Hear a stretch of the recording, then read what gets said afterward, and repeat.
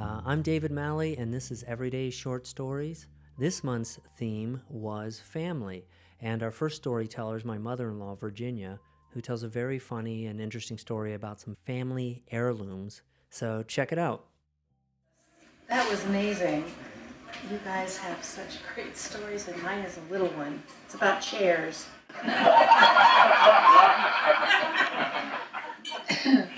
But before I tell you about my chairs, you have to know the characters, so I'm going to give you a tiny little bit of genealogy.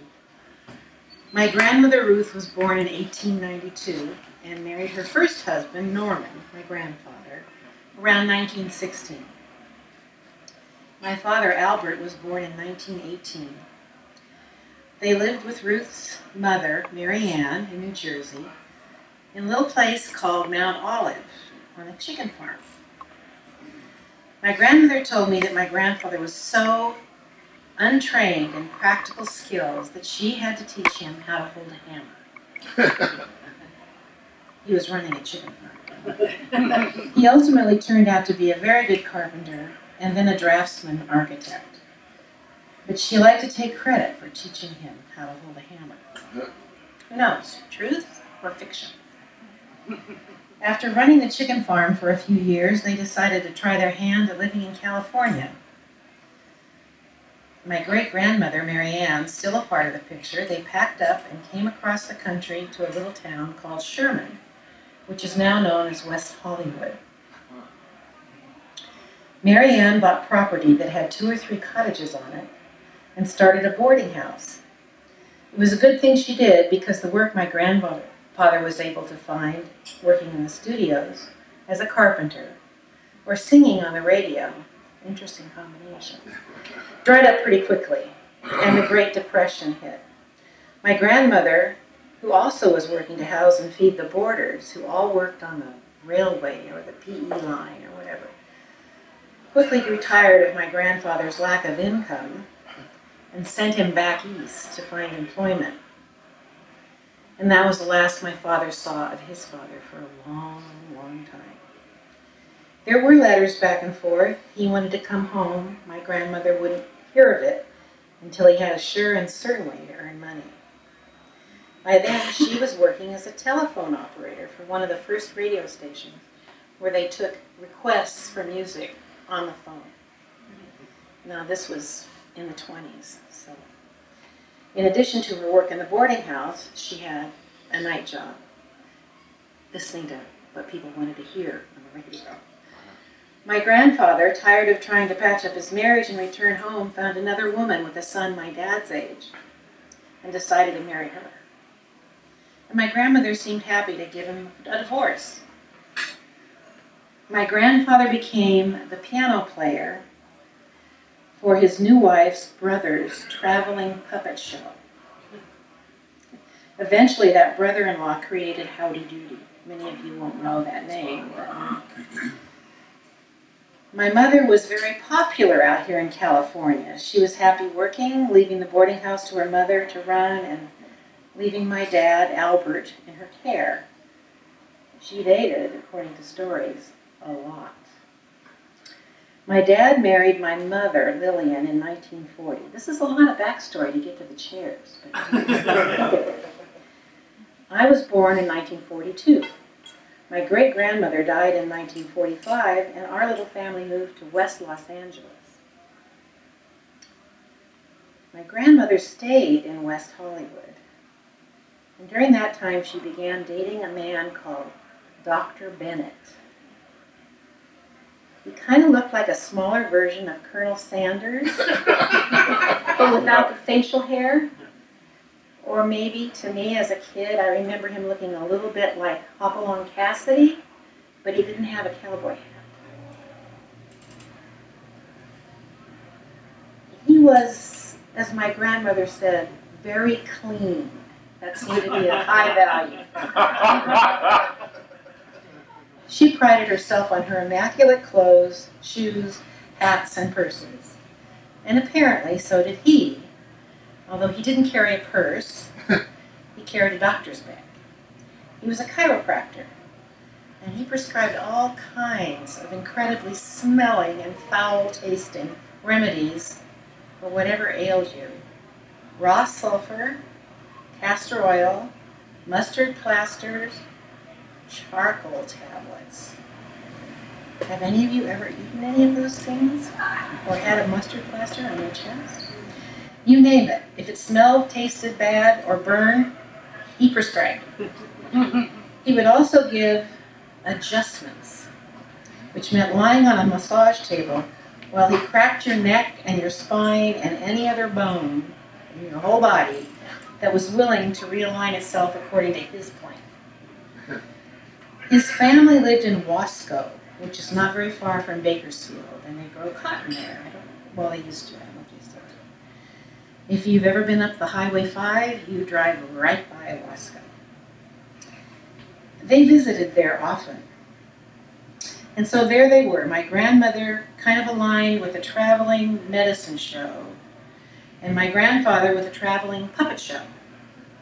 As far as I know, they did not see each other again until 1962, even though my grandfather and his wife had moved to California in the 1950s.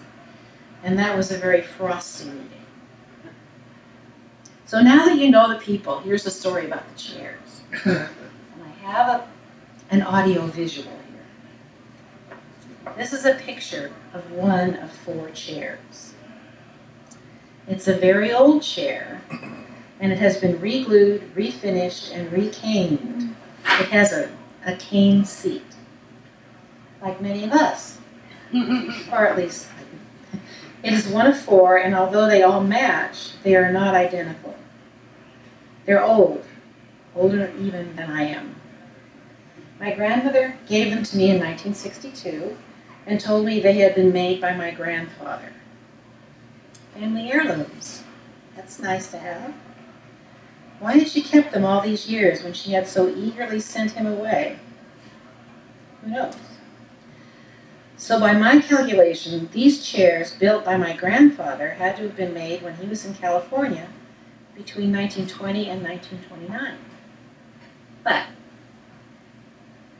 my father Albert and I were sharing a few drinks. Well, more than a few drinks.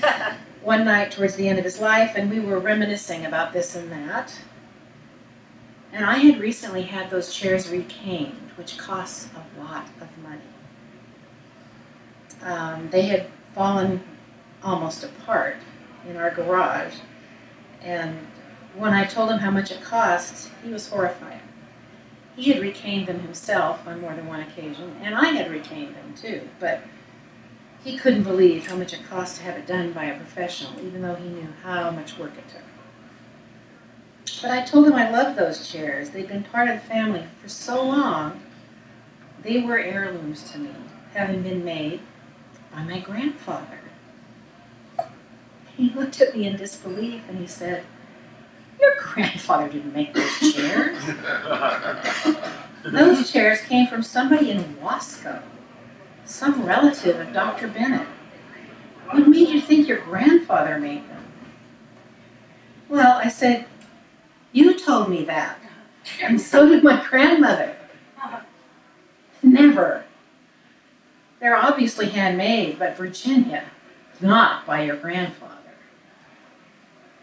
Write your family stories down when you hear them. Get them notarized, double-checked, and certified. If you ever hope to get a family truth, or maybe family secrets, are all any of us have. I still love the chairs, and no matter their origin, they're family heirlooms.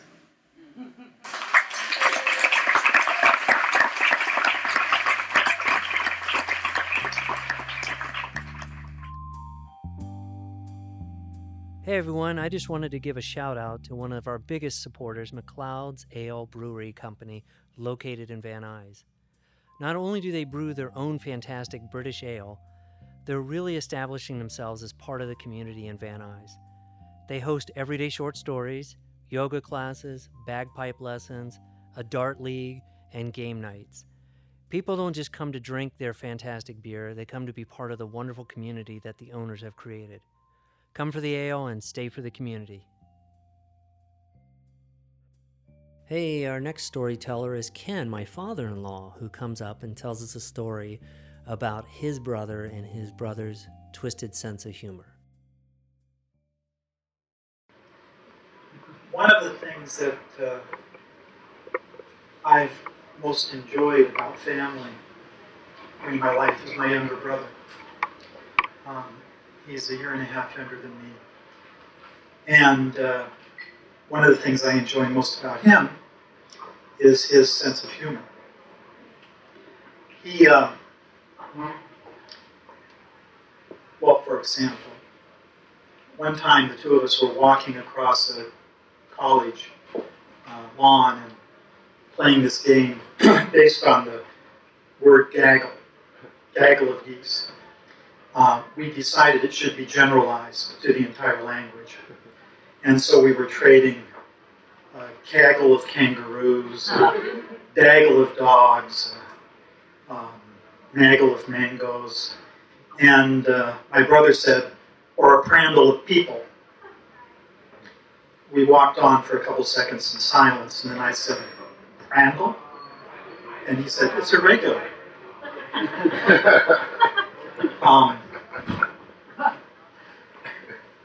Another example, my father took us, they just moved to a retirement village, and my father took us down to see the rec hall, and there was a pool table there.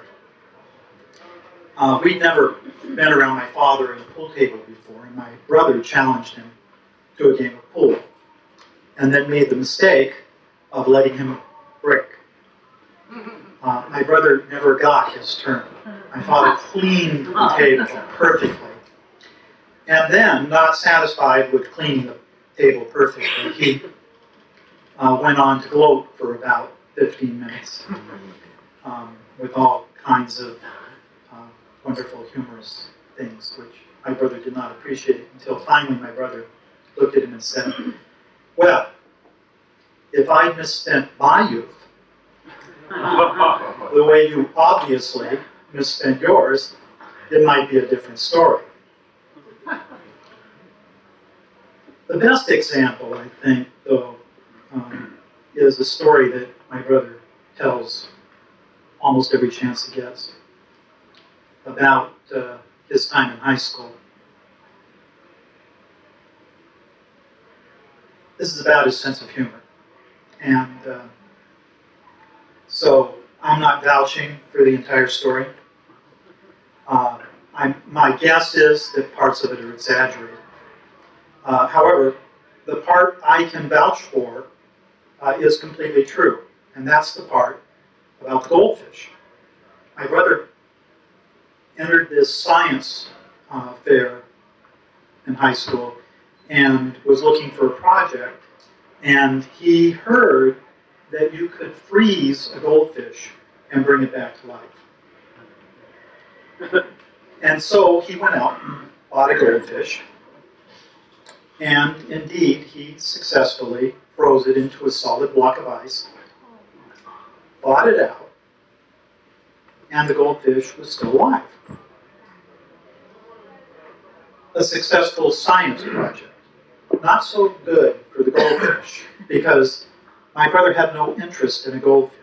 So he dropped it in a goldfish bowl, put it on a shelf in his bedroom, and never thought about it again.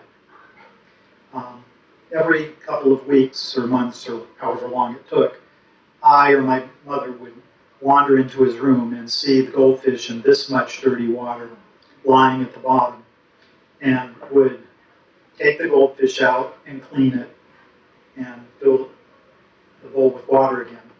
And this went on and on and on. It happened time and time again. My brother's conclusion from this was that his science experiment had actually been a total failure, that he had accidentally got the world's only immortal goldfish. So this story starts with him telling that story, and then moves on to the cat.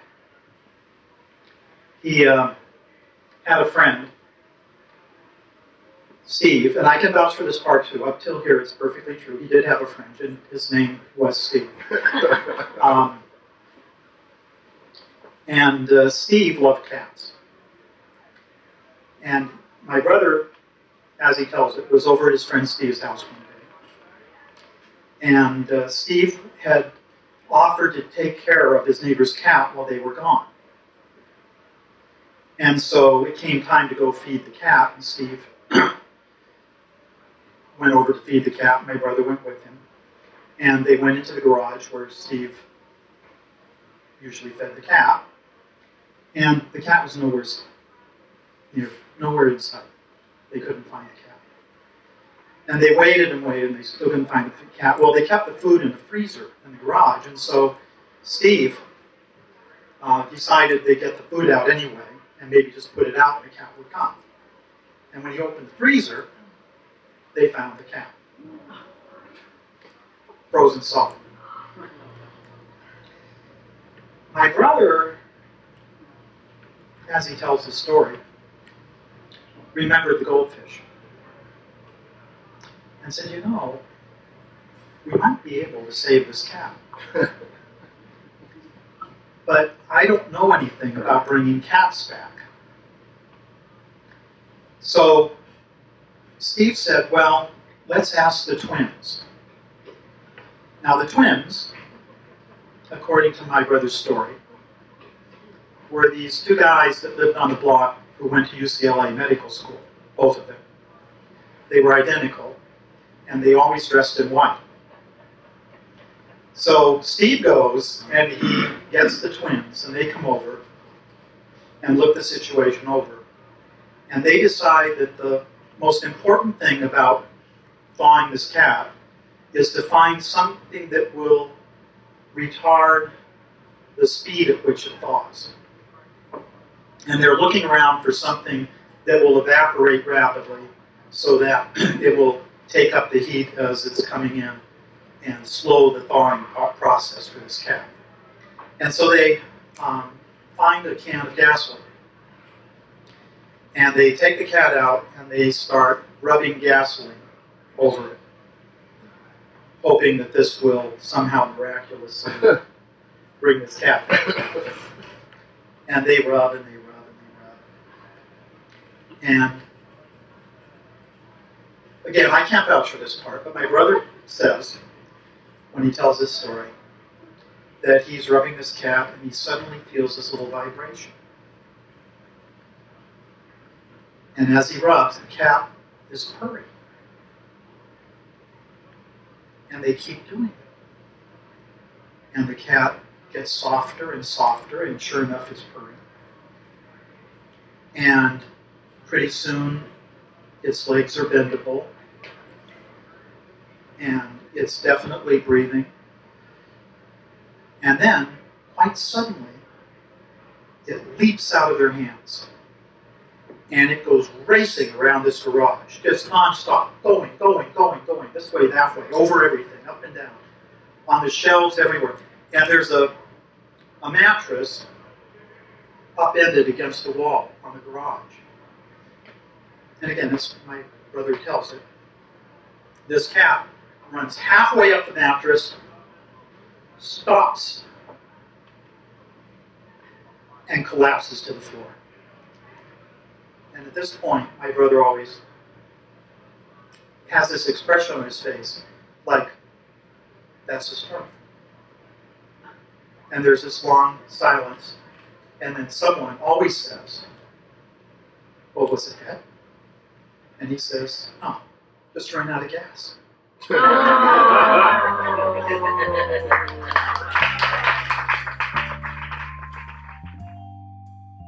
Thanks for listening to Everyday Short Stories. I'm your host, David. If you really liked it, go to my YouTube channel or my Facebook page or even my website, everydayshortstories.com, and give us some love. And don't forget to tell your everyday short stories.